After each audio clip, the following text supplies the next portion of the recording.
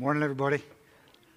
Welcome. We're so thankful to be gathered together. Pastor Gary will be back with us next week. We're going to continue in Acts 27. And for those of you who maybe are here just today or spent a couple of weeks, we're in the middle of a story.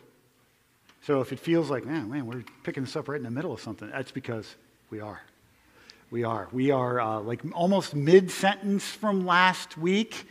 And the storm is raging. We could look real quickly at this picture, reminder that Paul is on this amazing journey on this ship. He is cruising down in the Mediterranean Sea there. Against his judgment and against his advice, they set out into the waters. And when they set out, the winds were calm and south. And almost immediately a northeaster came, and they've been blown around in the sea for 2 weeks as we pick it up today. You're going to find next week, we don't even find today, but next week we find that they end up in Malta, down here on the lower left. And so they're not quite there, but they're just about there. And we'll see that as we go forward. So all that to say, let's go to Acts 27. We're going to start in verse 27, and we'll read down through verse 36 together. Here we go. Verse 38 together. When the 14th night had come, as we were being driven across the Adriatic Sea about midnight, the sailors suspected that they were nearing land. So they took a sounding and found 20 fathoms. And you can see if you've got notes there, a fathom's about 6 feet, so that's about 120 feet of water. A little further on, they took a sounding again, and they found 15 fathoms. They were down to 90 feet depth. And fearing that we might run on the rocks, they let down 4 anchors from the stern and prayed for day to come. And as sailors were seeking to escape from the ship and had lowered the ship's boat into the sea under pretense of laying out anchors from the bow, Paul said to the centurion and the soldiers, "Unless these men stay in the ship, you cannot be saved." Then the soldiers cut away the ropes of the ship's boat and let it go. As day was about to dawn, Paul urged them to take some food, saying, "Today is the 14th day that you have continued in suspense and without food, having taken nothing. Therefore, I urge you to take some food, for it will give you strength. For not a hair is to perish from the head of any of you." And when he had said these things, he took bread, and giving thanks to God in the presence of all, he broke it and began to eat. Then they were all encouraged and ate some food themselves. We were in all 276 persons in the ship, and when they had eaten enough, they lightened the ship, throwing out the wheat into the sea. Father, we come to you one more time and say to you, would you do your work in us through your word?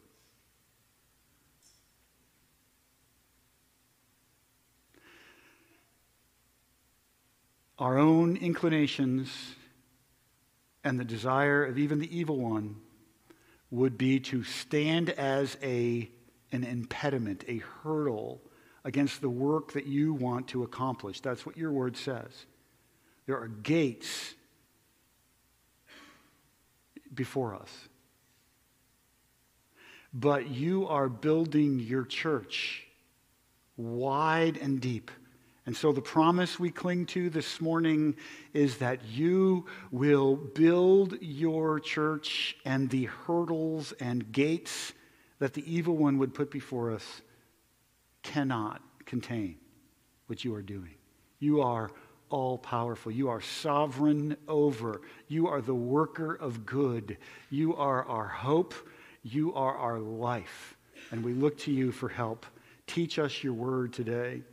I pray for my own heart that the things that I would normally think, that my normal, typical thought processes would be disrupted by the word today, and that you would help me see blind spots and footholds in my life. That you would help me see habits that I'm connected to or even committed to that need to go. You would open my eyes in the midst of this. Help me be self-aware by the Holy Spirit's work. Lord, save our souls. We know we look to you to save our souls in Christ Jesus, and that is good and right. And believing you every day throughout our lives, Lord, is a sacred effort. We trust Philippians 1:6, you'll do the work perfectly. And we hold to Philippians 2:12, we want to work out our salvation in the fear of God every day. Help us with these things, we pray. In Jesus' name, amen. Hey, we come upon a crazy storm in this passage today.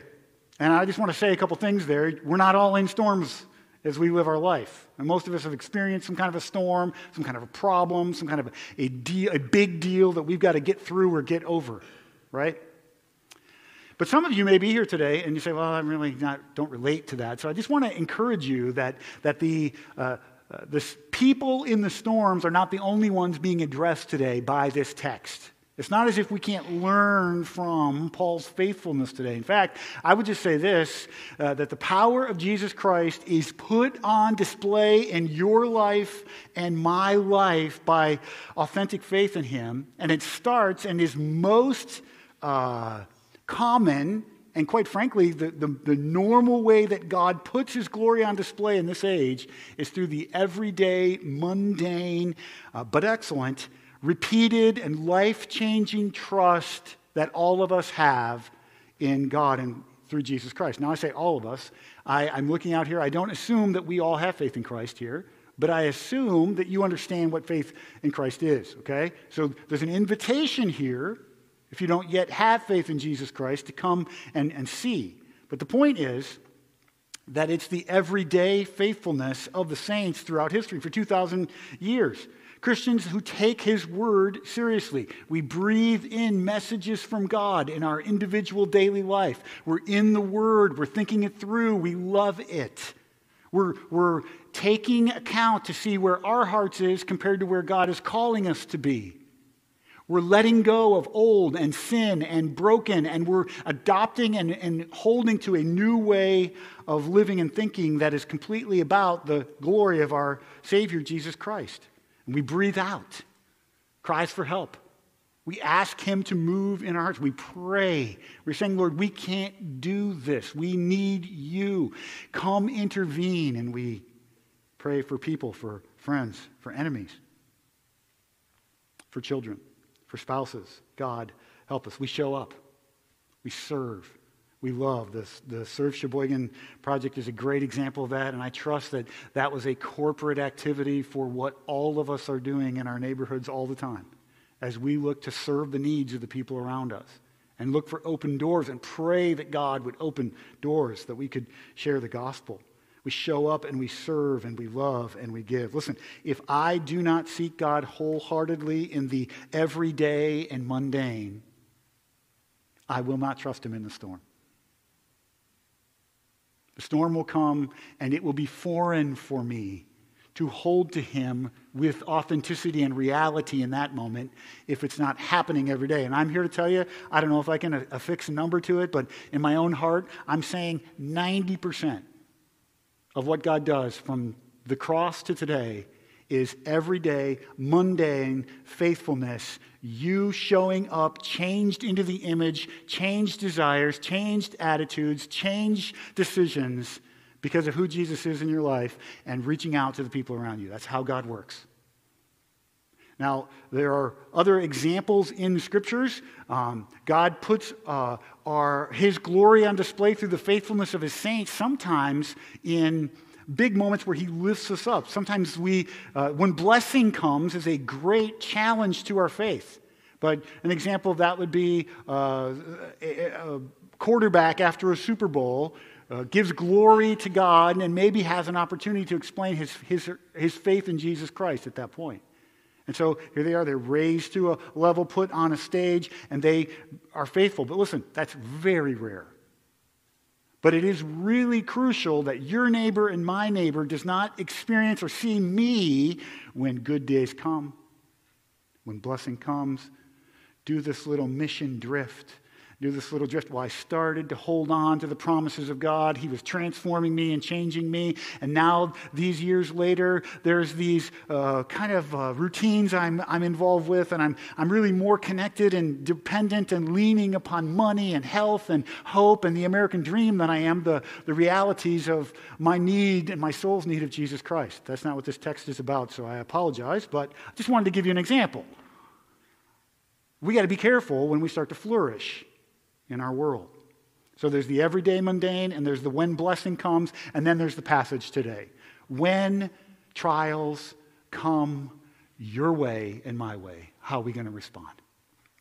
As we've seen, there is this storm that has come. This is the topic of this passage. None of us chooses storms. We don't want to be in the storm. We can say all we want, and it's true that God is there, and He's delivering us, and He's helping. If you could choose today, or I could choose today, storm or no storm, most of us will choose no storm. But God's authenticity and power is put on display in unmistakable ways when you and I choose Him and hold to Him and treasure Him and value Him in the midst of the storms. The watching world sometimes has no other means to see Jesus except Christians in the storm. And so we believe Him and we trust Him. And the storms of life, they involve our emotions. You're going to see in this passage the fear that will come, the emotions. It involves decisions.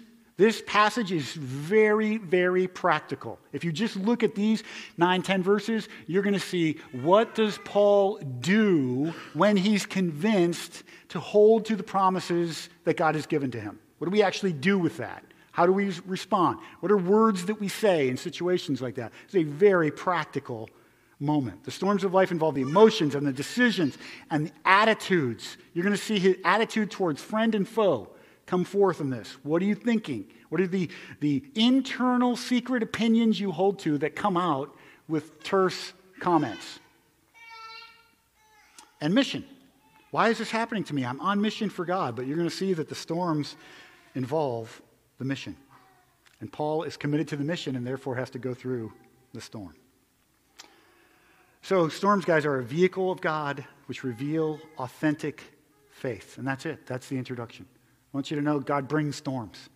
He brings storms so that He can show His glory to a watching world. And He's good. So that the watching world around us, if they won't read their scriptures and they've said no to God, they can know whom you have believed.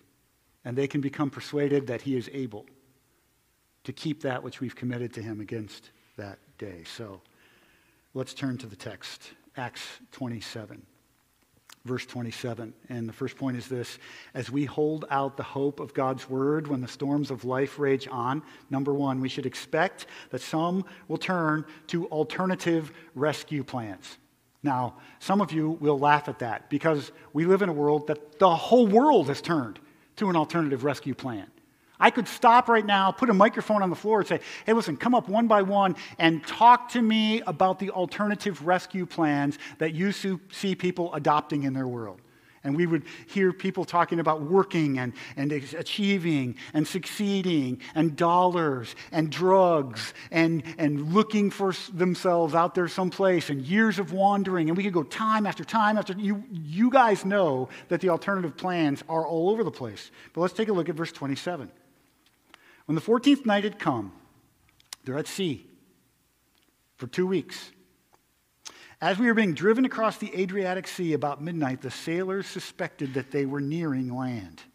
Let's stop right there. People really come up with the alternative rescue plans when they feel that they've waited long enough. I tried God. Put a little effort out there, prayed a prayer, prayed some prayers. Someone told me He would answer. He hasn't answered. So God's shelf life is run out in my world, and I'm done waiting for Him.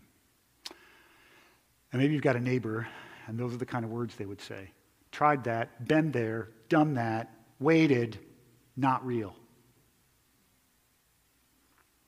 Prayers seem unanswered. The world mocks Christians who are still waiting for him to act, and this is the theme of Scripture. If you read the Psalms, you will read David constantly crying out, "How long will you let enemies chastise me and mock you and make themselves feel like there is no God and put me in a position where they speak negatively about me because I hold to faith?" And that's the world you're in. That's the world Paul was in. After 2 weeks, these sailors had had enough. If God were real, if he were able, he would have come and made my situation better. One of the great misunderstandings that God is trying to make an end to all your troubles. You know he's not. He's good. And he loves you. But if he were up in heaven and he had let us know that the big project for him is trying to make our life on earth as good and happy and carefree as it could be, we could all raise our hand and say, "You are not hitting the goal, dude. If that's the goal, you've got to do better." And so when the world around us thinks that that's the goal, they get a misunderstanding of who God is. That's not what it's about at all. That time of freedom from trouble and perfect days and no problems and flourishing and perfections and nothing messing with us, those days are to come. That's what heaven is about. The Bible says in Job that man was born for trouble. The Bible says very clearly, Jesus said to them, "If you follow after me, they will hate you." They'll hate you. So that's what you should expect. That's what I should expect. Born for trouble, and people who hold to Jesus hated. And we find this, that even in the midst of the storms and the unanswered questions and the ongoing and the uncertain time frames and the don't know when this is going to end, that having Jesus in the storm is better than life.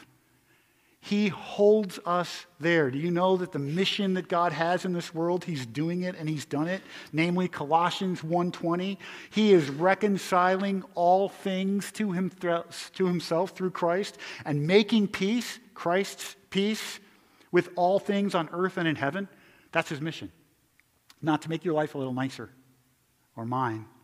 Now listen, he answers prayer and he's good. I'm not saying he's not going to impact and improve your circumstances. But I'm saying the ultimate way he does that is by giving you his peace, the peace of Christ, in your heart now.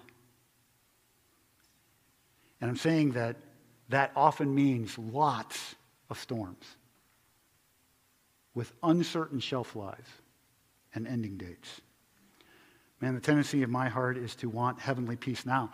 And can I tell you, that's the tendency of these sailors too.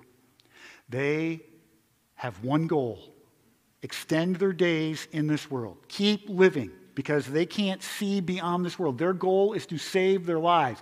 And they live in a world where no one has ever saved their life. That's the human condition. I see some medical folks out there. Look, there's only so much you can do.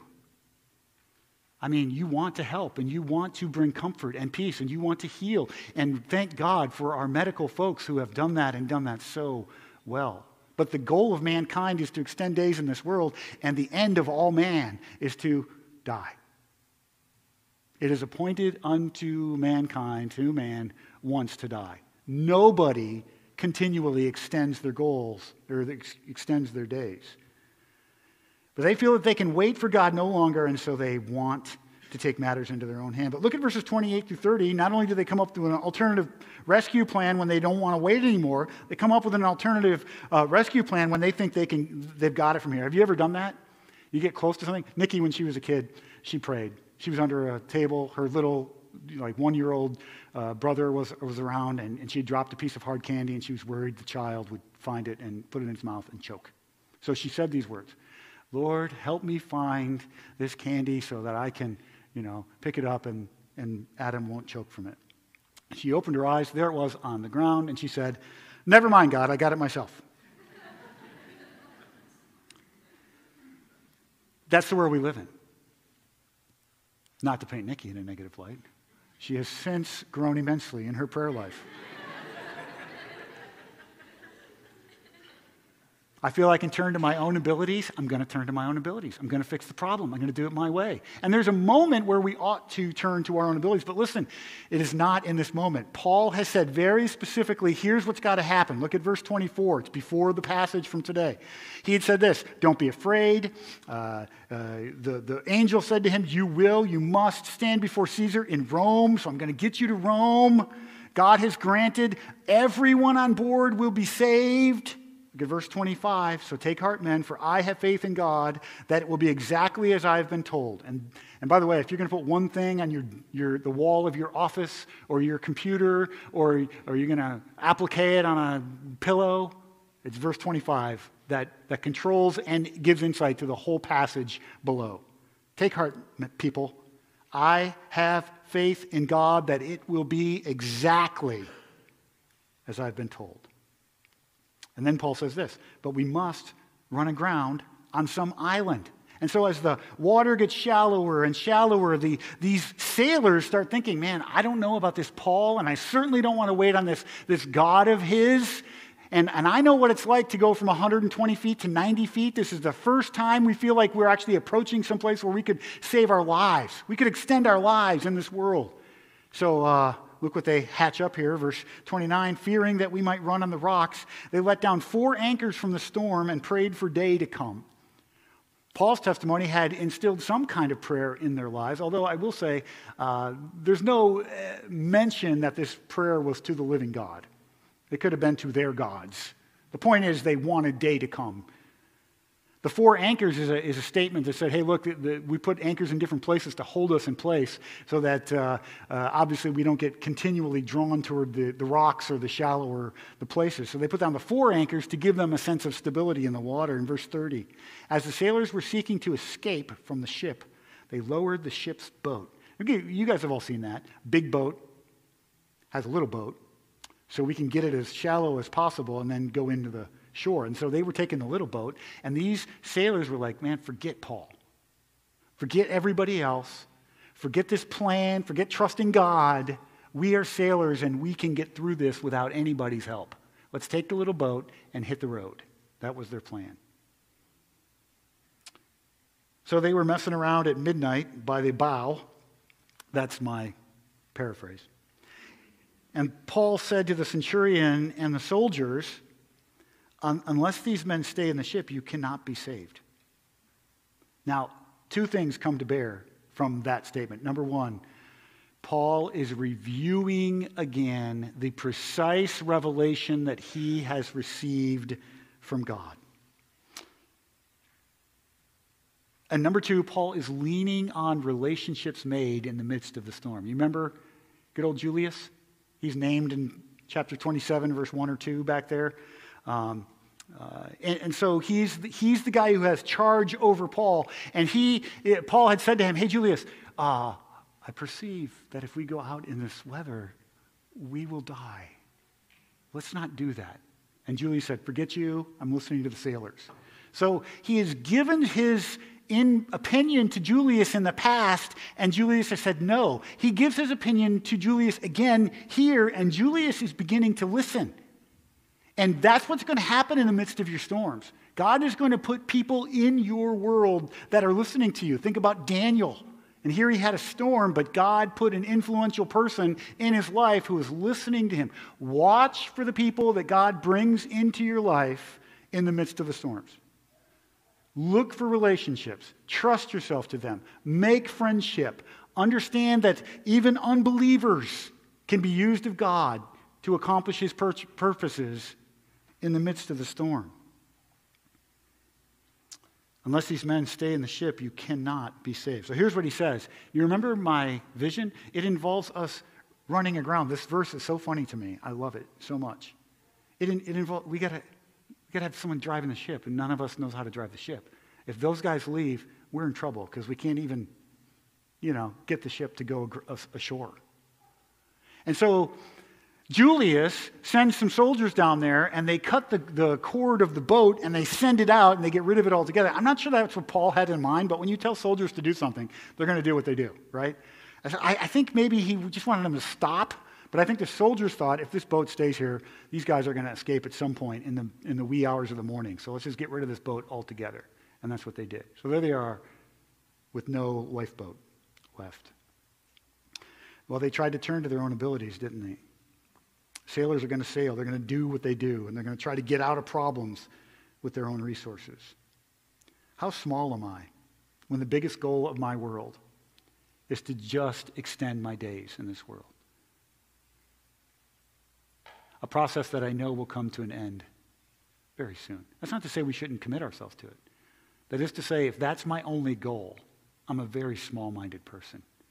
Because God is the God of eternity. And eternity isn't just eternity of days, which is beautiful. It starts now.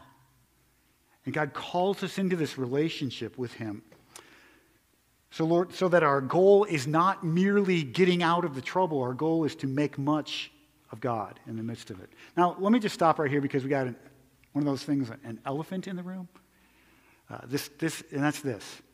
Paul has a specific promise about what's going to happen to him in 2 weeks, and it's for his good, and he knows it for sure, and an angel showed up. Anybody in that category? No. Not one of us has a specific promise about being rescued from trouble for sure in 2 weeks, immediate danger gone, health restored, or at least somehow God's going to get me to Rome to testify. None of us has that. So how do we even approach this? Do we take promises meant for Paul and just apply them to ourselves and hold on to them as if God is somehow, going to come through for me in the exact same way he came through for Paul? No.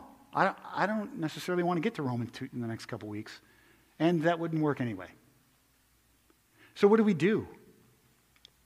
You and I have got to have the ability to take the promises of God, the general promises of God, and lean on them fully now. So while you do not have specific promises about your personal storms, you do have promises from God. And so while others are turning to alternative plans, and we hold unswervingly to what we do know about God. Let me give you just 3 examples. There are over 7,500 promises in the Bible for you to hold on to in life's storms. And not only promises, but things that teach your heart and things that train you. Let me just throw out 3. In the midst of the storm, hold to this: all authority belongs to God. Paraphrase, or said again, the storm ain't sovereign over you. The storm won't have the final word.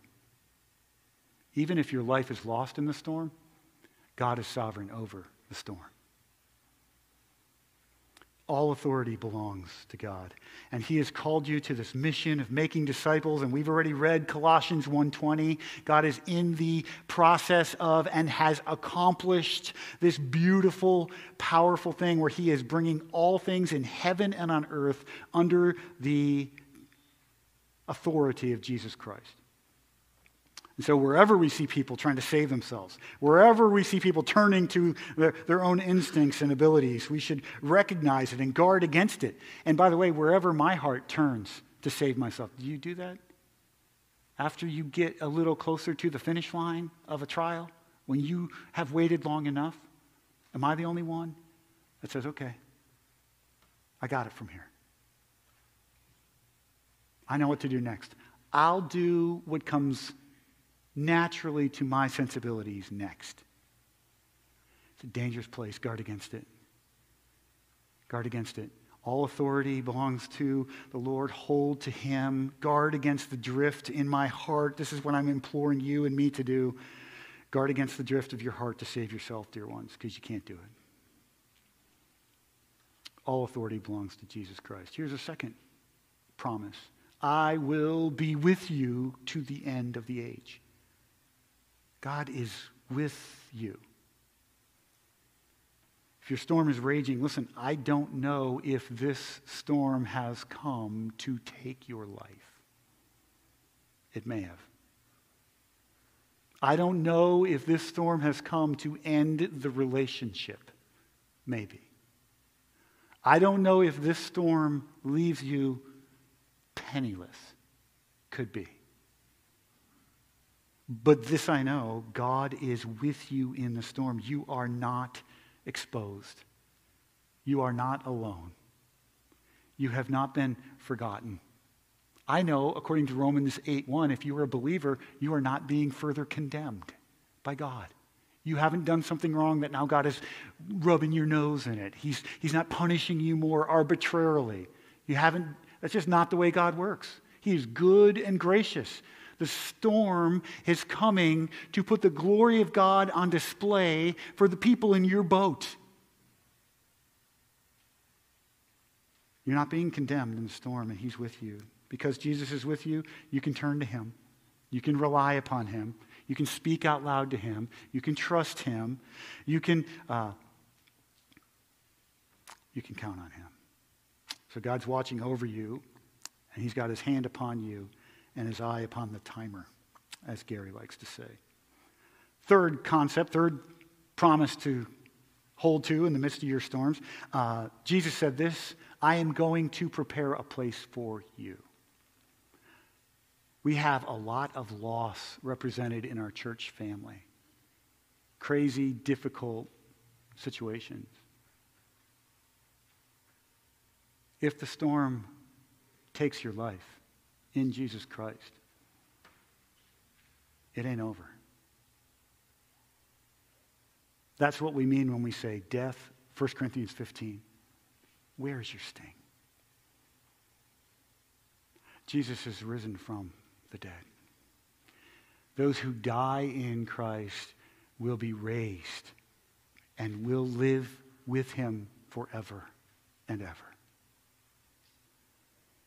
And so if you're in the storm and the worst thing that can happen, and often it is the worst thing that can happen is death, can I just say that makes Jesus all the sweeter.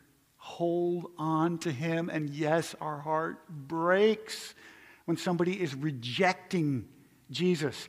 And that's what these sailors are doing. They're saying, look, we want to save our own skin and live another day, but we don't want Paul's ways. We want to go our own way. We want to take the dinghy, the getaway ship and boat, and get to shore and move on to some other boat and keep living how we want to live. Hold to these promises, friends. These are just 3 examples of the over 7,500 promises in the Bible that exist to help you and to remind you that God is sufficient in the midst of your storm and to make Him real because the Spirit living in you brings them to mind and then we eat them and we think about them and they are massaged down deep in our souls so that we can live them out. And let me say one more thing before we move on. I am not saying give in to the storm and give up. Paul had a promise that he would be delivered from the storm. God still delivers people from storms. He still helps you overcome. He still heals. He still sees you. He still has good intentions for you. He still can knit bodies back together. He can knit souls back together. He can knit relationships back together. We will wrestle together then with John 14:13. Whatever you ask in my name, I will do this. And so we do give ourselves over to prayer and ask God to intervene and help us. We do. So you don't have a personal promise about the current outcome of your specific situation, but you do have general promises about what life is really all about. And so I hope that gives even more clarity to Acts 27:25. So take heart, people, because I have faith in God that it will be exactly as I have been told. And you have the promises, 7,500 promises in the Scriptures, so that we could say to one another, take heart, friends. Storm rages on, but I have confidence in God that it will be exactly as I've been told. The arch of this narrative is clear. When others turn to alternative plans, do not go with them. Do not fear, but wait on the Lord in faith. Number 2, as we hold out the hope of God's word when the storms rage on, we should encourage everyone that a full rescue is on the way. Full rescue is on the way. Verse 33, as day was about to dawn, Paul urged them to take some food, saying, today is the 14th day that you have continued in suspense and without food, having taken nothing. Now, there is so much humor in this passage, and I hope you sensed it when Paul goes to the centurion and says, hey, those guys are getting away. We need them. And he sends the soldiers down and they cut the boat. That's funny. This to me is also funny. I've been at camp. I was a speaker at Lake Lundgren Bible Camp. We have our Lake Lundgren guys with us today. They all serve up there, Lydia and Jason and others, and they brought their friends from camp this weekend. And so half the SST, who else? Anyone else? Oh, I thought I missed somebody. Okay. Half the SSTers are here, and some are camp folks from Lake Lundgren. I was at camp a few years ago, and it was like Friday picnic day or something like that, and it was pouring down rain, and we decided at one point, well, we're going to have this outside, and so we had it outside, and it poured down rain. Now, I don't know if you've ever had a picnic and pouring down rain, but let me just tell you something. The Wonder Buns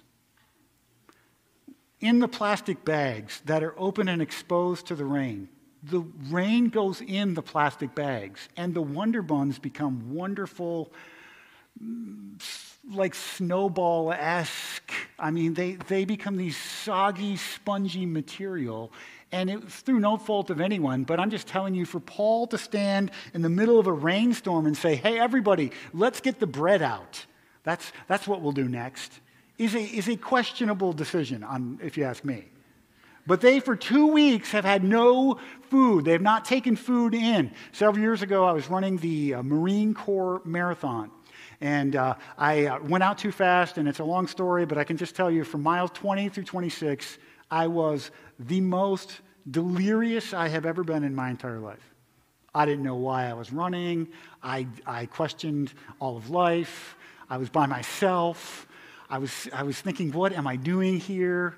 And when I got to the end of the race, I was disconnected from Nikki and my welcome party, and I was alone in a 40,000 people who finished the race that day, and I sat on a curb in Washington, D.C., and cried like a baby, all by myself. I had no nutrition, and I was not in my right mind.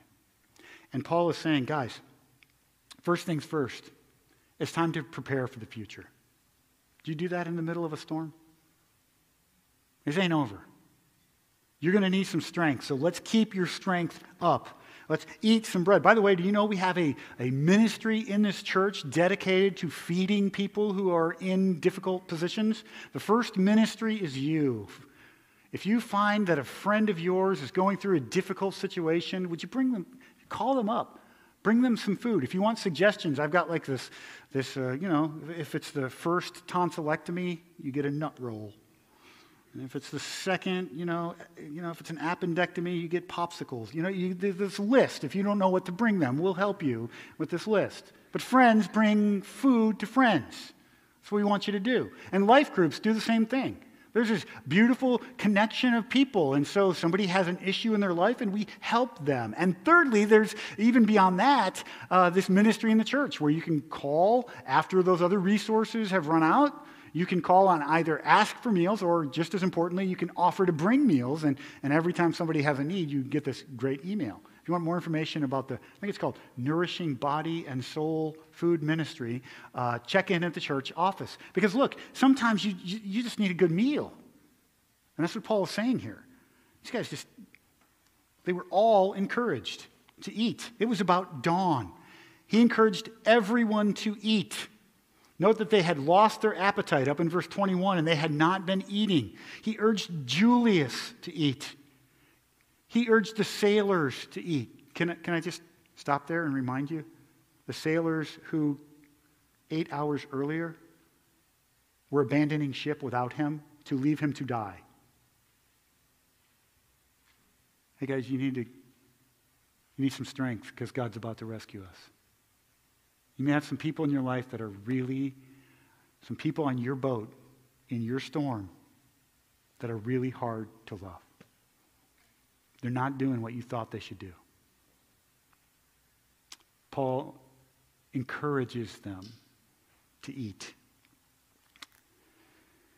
When he had said these things, he took bread, and giving thanks to God, And in the presence of all, he broke it and began to eat.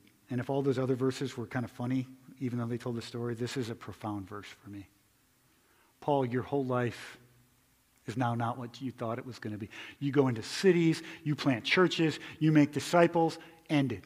You tried to bring money to Jerusalem to help the church. No good deed goes unpunished. They hated you and arrested you. They held you against your will in Caesarea for 2 years. You got a bum of a jury trial or a bum of a trial, and now you're a prisoner on a boat. You're literally in chains on a boat for 2 weeks at sea. Everything you dreamed about your life, and by the way, next week when we pick this up, because if this is chapter 3, chapter 4 in Acts 27 is next week gets worse, far worse. It's not getting any better. And so let's just stop there. What do you say to the people in your suffering storm with you while the storm's not over and you have opportunity to address everyone? Note the things that he's already said. First thing, not sure about the weather. Everyone heard him say that. This weather kind of stinks. Are we sure we want to do this? God's giving him a little bit of favor and legitimacy with them. Second thing he said is last week, and you can review it later, verses 22 through 24, 25. Guys, I had a vision from God. We're all going to be okay. I believe it's going to be exactly how the God that I belong to, the living God, is going to be exactly how he said it's going to be. He said that. And now today he says this. Man, what would I say? You people are the worst. That's probably what I would have said. I can't believe you. I might say things like, Rome, the politics of Rome stink, and I should not be here. I've been mistreated. Here's what he says. In front of everyone, his third speech in front of everyone as he breaks the bread. Thank you, God, for this bread. Is that you? All your dreams are over. Your future is uncertain. The traitors standing in front of you.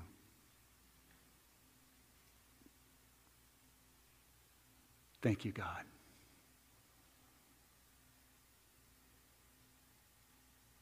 If you say that because you know that, the storm's worth it. Bring it. Bring the storm. Just come with me in the storm, Lord. Help me in the storm.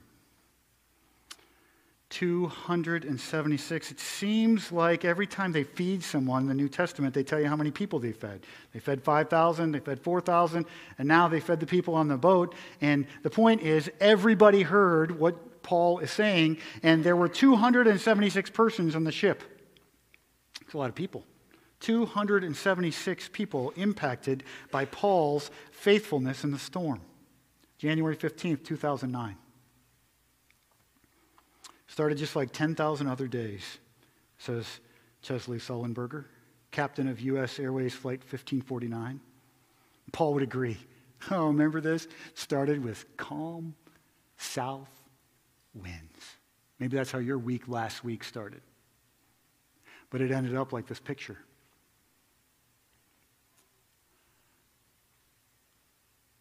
The first 100 seconds of the flight were completely routine. But it suddenly became the worst day of my life. A large flock of Canada geese immediately destroyed the jet turbines, and the plane lost all lift as he flew out of New York LaGuardia. First response, fear, quickened pulse, bit of panic. Captain Sully was responsible for all 155 souls aboard his plane. A veteran pilot of 4 decades, Captain Sully's first thought was, I have been flying for 40 years. This does not happen to me. Maybe that's what you're thinking in your storm. But it does, doesn't it? Captain Sully considered 2 runways, which later evaluator said if he had tried to reach either one of those runways, all the people on board would have died. Either one of them. So before decided that the only place that he could lay his plane down in the most populated metro region in the United States was the Hudson River. Co-pilot Jeff Skiles and Captain Sully turned the craft upriver, communicated with air traffic control, and the air traffic controllers thought this decision was the end of all 155 people. Lay it down in the Hudson River? That's it. You can't train for this. You can't practice for this. And that's how the storms of life are. You don't get a practice run. What are you going to do? Before addressing the passengers, Captain Sully stopped and ordered his words and got his breathing under control and for 3 or 4 seconds and then confidently said these words, "Brace yourselves for impact." The flight attendants were coached by his use of the word brace, and they started saying to the people on board, "Brace, brace, brace, heads down, stay down." They said it over and over again for the next 60 seconds. We were fighting to save every life to the very end. Just before impact, Sully turned to his co-pilot, Skiles, and said, "You got any ideas?" He says, "I wasn't being flippant. I was saying, I've thought of everything I know to do." And Paul might add, "Take some food. This is not over." But Skiles responded, "Actually, no. I got no suggestions." And as the plane belly landed in the Hudson River, the captain and co-captain looked at each other as the plane came to a drifting stop and said in unison, "That wasn't as bad as I thought." And over the next 45 minutes, New York Waterway evacuated 155 passengers. Every passenger was saved. Captain Sully, of course, last off the ship. 4 hours later, he got word that all the passengers were accounted for and safe, and only then, he says, my immediate duties were completed. Listen, God sends some crazy, hard circumstances into your life. I am not suggesting that every person in your storm is going to come to faith, but here's what I'm saying. You have opportunity. God has given you a closed ship, a certain amount of people who are in the storm with you, and I am telling you that God is using your storm to set his glory and goodness before them. You have an opportunity to make a difference today.